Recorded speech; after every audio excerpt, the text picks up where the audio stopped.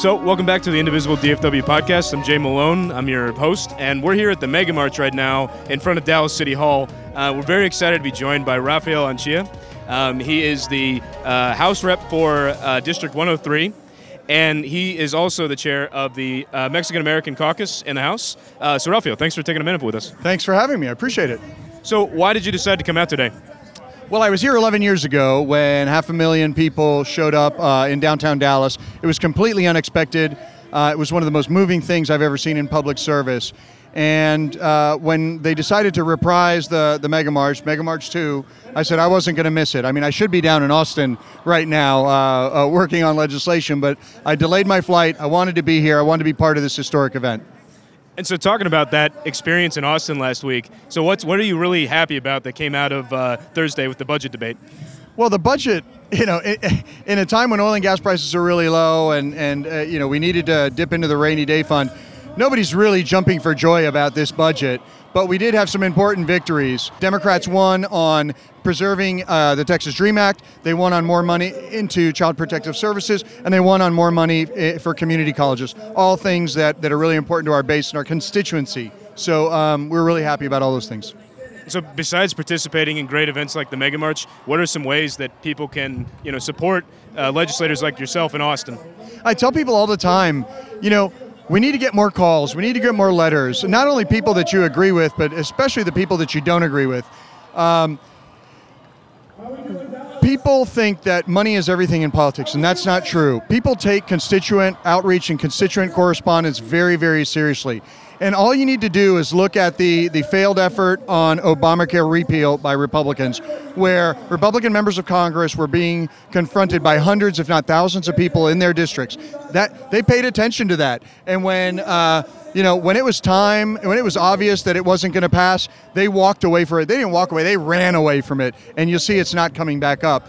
So we need that to happen at the state level. Our base oftentimes thinks that they can't make a difference. But when you call, when you write, when you email, when you show up, it makes a huge difference. And they pay attention. The members of the legislature pay attention. So if people in your district, in District 103, want to find out more about what you're doing, how can they find you? So we have a weekly newsletter that they can sign up for. All they need to do is email me. I'm the only Rafael in the legislature, so it's not confusing. They can call our office, ask to receive regular correspondence. Follow me on Twitter.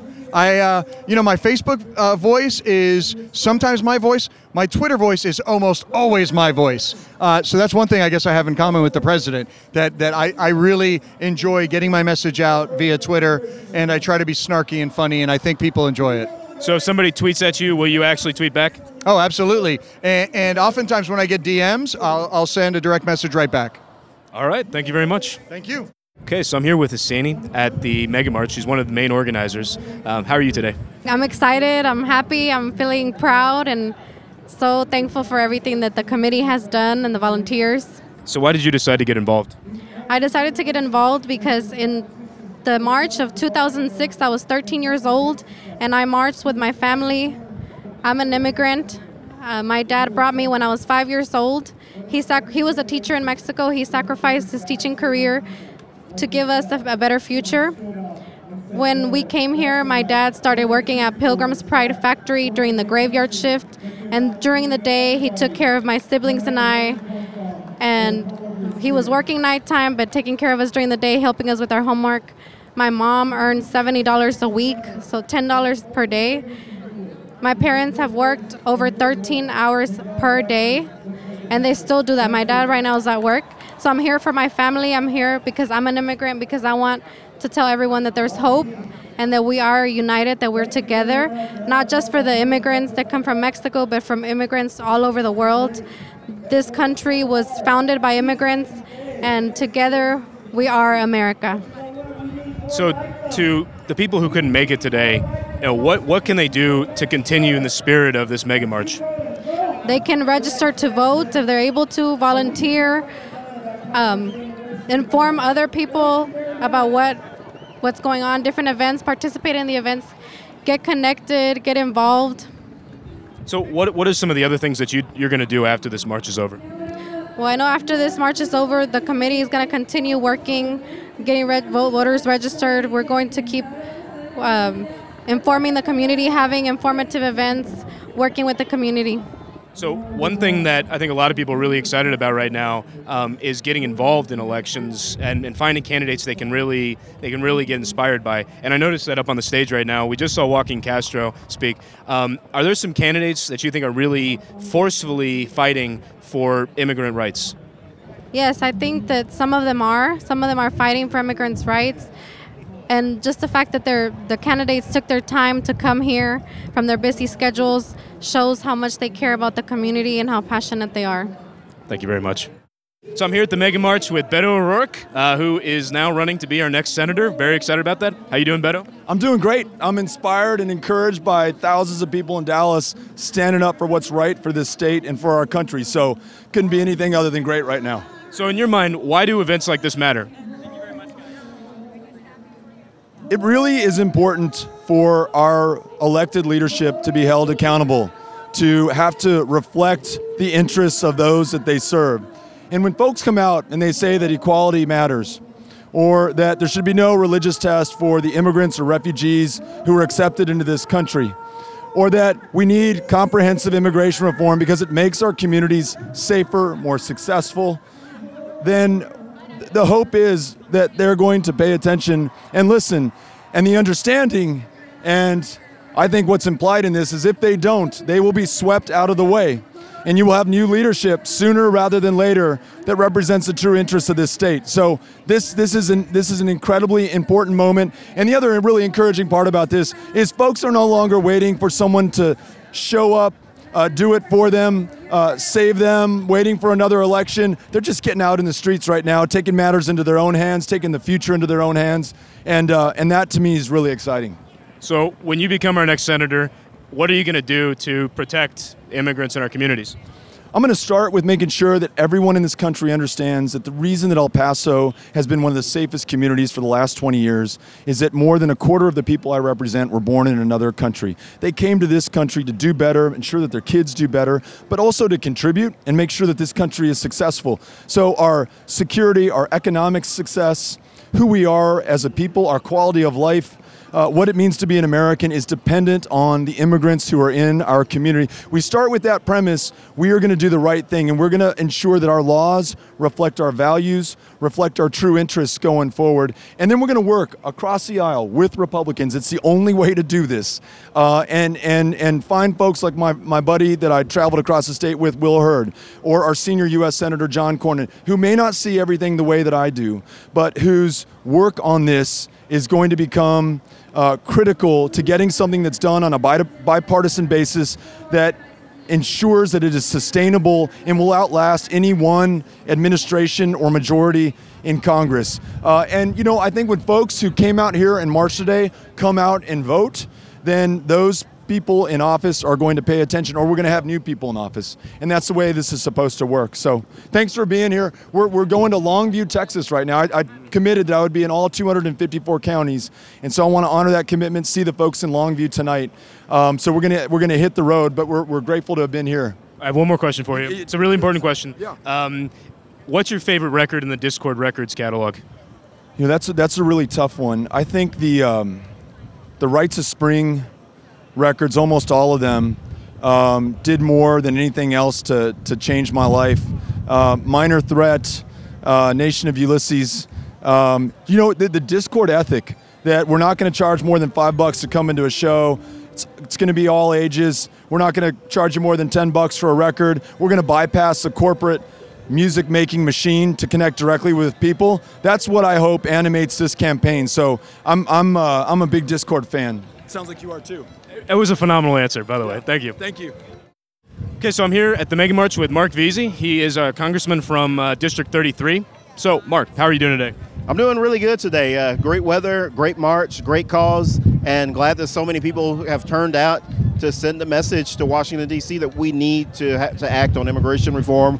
We need to do something about the immigration crisis that we're having in this country, and those conversations shouldn't have anything to do with the wall. Shouldn't have anything to do with deportations. It ought to be about what's good for America. So I think, this is the Indivisible DFW podcast, so I obviously have to ask you a little bit about how Congress people see a lot of the Indivisible tactics. So what's the perception of people in your caucus or generally in Congress of Indivisible? I think that people in Congress are generally supportive of anything that's going to help bring change, particularly Democrats. I would imagine that there are probably a lot of Republicans that probably still don't know that much about Indivisible, but I know that the Democratic members are definitely paying attention to what's going on with Indivisible, what's happening nationally.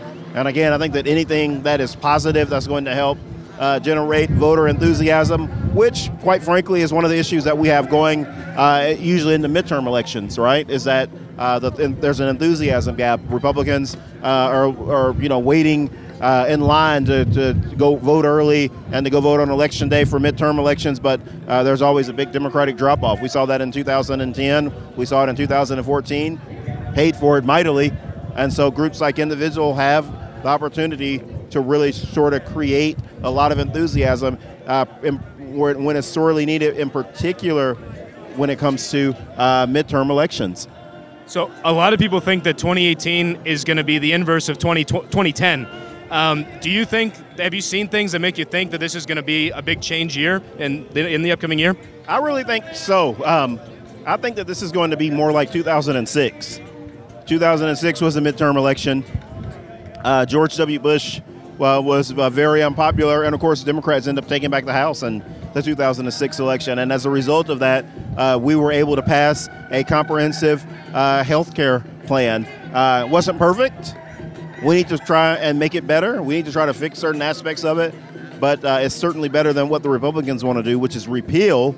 And you know what? If we can get that same sort of energy going into the 2018 election, maybe we can change the numbers in Washington, D.C. once again. So you're running for your third term, correct, in this next cycle?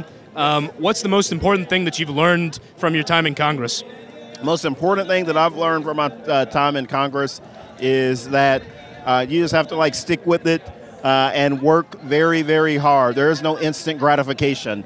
When I was in the state legislature, we used to be able to run onto the House floor with an amendment. We didn't have a rules committee that threw out all your amendments first. We were able to say, Mr. Speaker, I have an amendment, and if that amendment was germane, you could get an up or down vote on your amendment, and you were really part of the legislative process every day. Of course, they only meet every other year, but in the U.S. House, it's not like that. It takes a lot of patience. It takes a lot of perseverance. It takes a lot of follow-up and a lot of follow-through to be able to get things done, and ultimately, it takes a majority. So for all the listeners out there, please make sure that you go and vote in 2018 and take a friend with you. That's the only true way to make change in Washington, D.C. Marches are wonderful.